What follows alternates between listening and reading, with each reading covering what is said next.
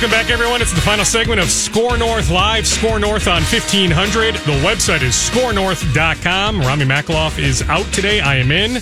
My name is Darren Doogie Wolfson. Gersson Rosas, Pobo, president of basketball operations for the Wolves, is set to join us in just a second. Until he joins us, I had written down as a talking point LeBron James with yet another triple-double last night. The Lakers minus Anthony Davis beat Zion Williamson. How great has Zion been? Super fun to watch. He's been great, Matthew Collar. I loved watching that game last night. So the Lakers win last night. LeBron was brilliant once again. I don't think we appreciate LeBron's greatness to the extent that we should. And you know what? We can actually just transition to Gersson Rosas. He's on the line right now here on SKOR North Live. We can start there. Gersson, thank you for doing this. I appreciate it. I hope all is well with you.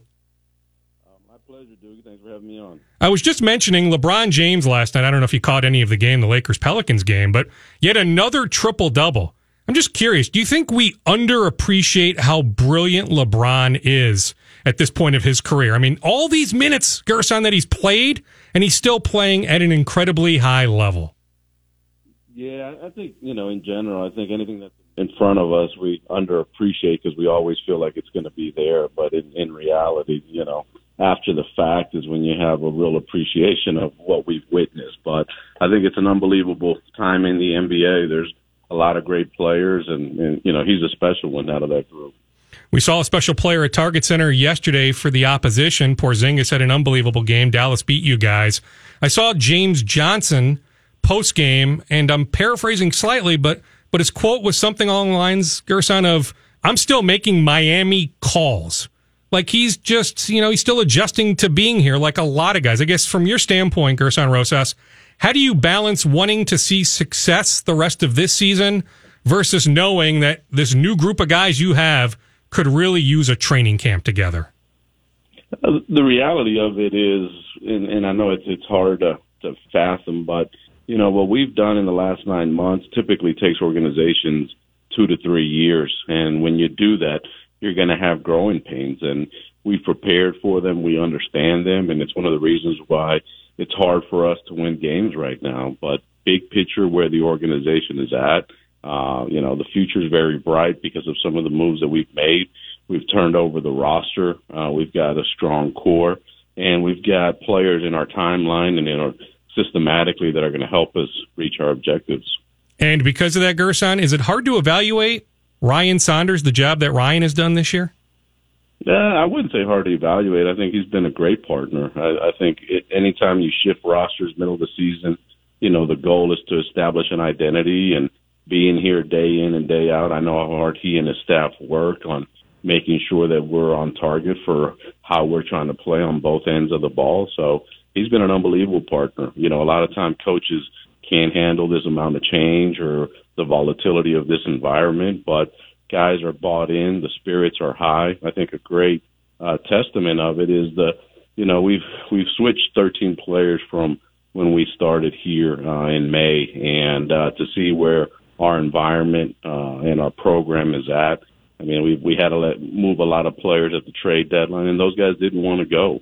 It's a testament to Ryan and his staff. It's a testament to the operations, what we're doing here and what we're building. It's early, and we have a long way to go. We have a lot of work to do, but it's positive, and players appreciate it, and they understand we're all aligned, and everyone's on the same page. I mean, heck, there's actual evidence. Gersson, like 5-6 days ago, whenever it was last week, that win in Miami was about as good as it gets. Like, super entertaining game.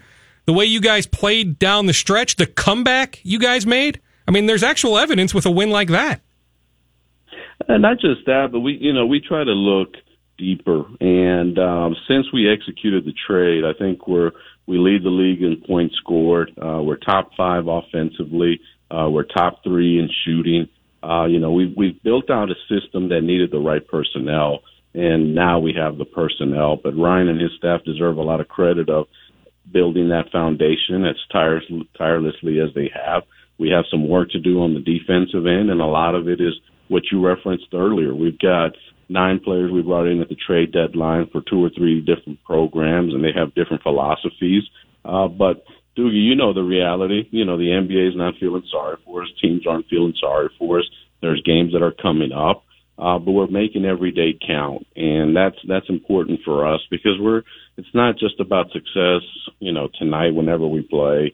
It's about tomorrow and the future and how everything comes together, big picture, and we're making sure that we're doing the right things every step of the way. On the defensive hiccups, I guess how much of it is just the personnel versus the personnel really not grasping the system?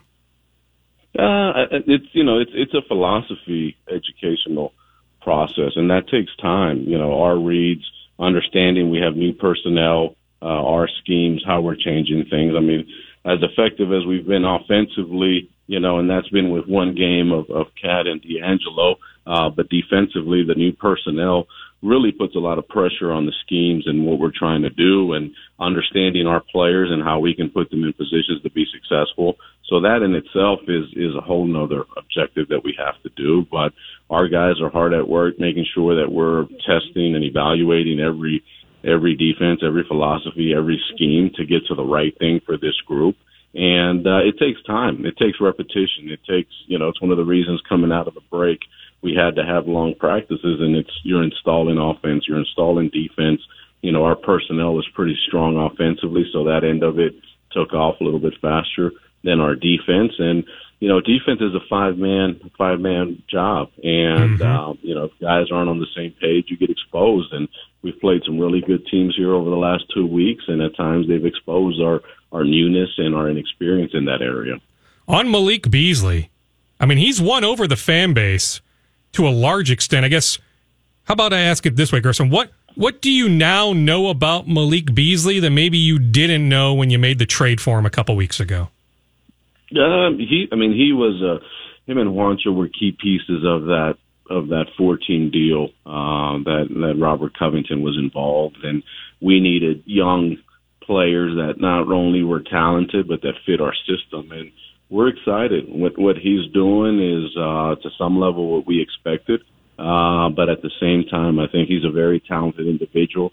He's very driven. I think he really values this opportunity, and he sees that he's in a great fit offensively, and he's got a good opportunity to fit in what we're doing defensively, and his role is going to be different than it was in the past. And I think that's something he's excited about and we're excited about. But anytime you can pick up a talented individual like Beasley at his age and with his game and his potential, he's a guy that we spent a lot of time scouting and evaluating because we really felt like he'd be a great fit for us.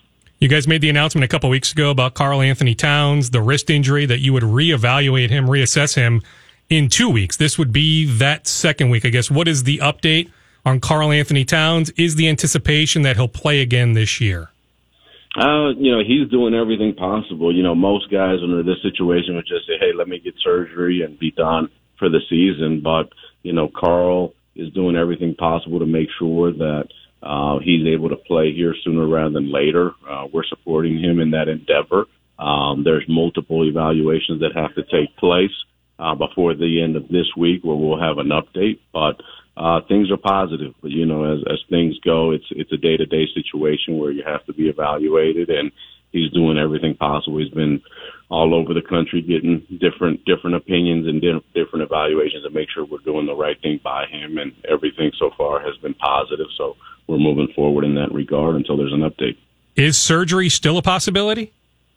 Any time that you have an injury, a lot of it depends on its healing. And fortunately, Karl's doing everything he can for that injury to heal, but until it's healed, you won't know.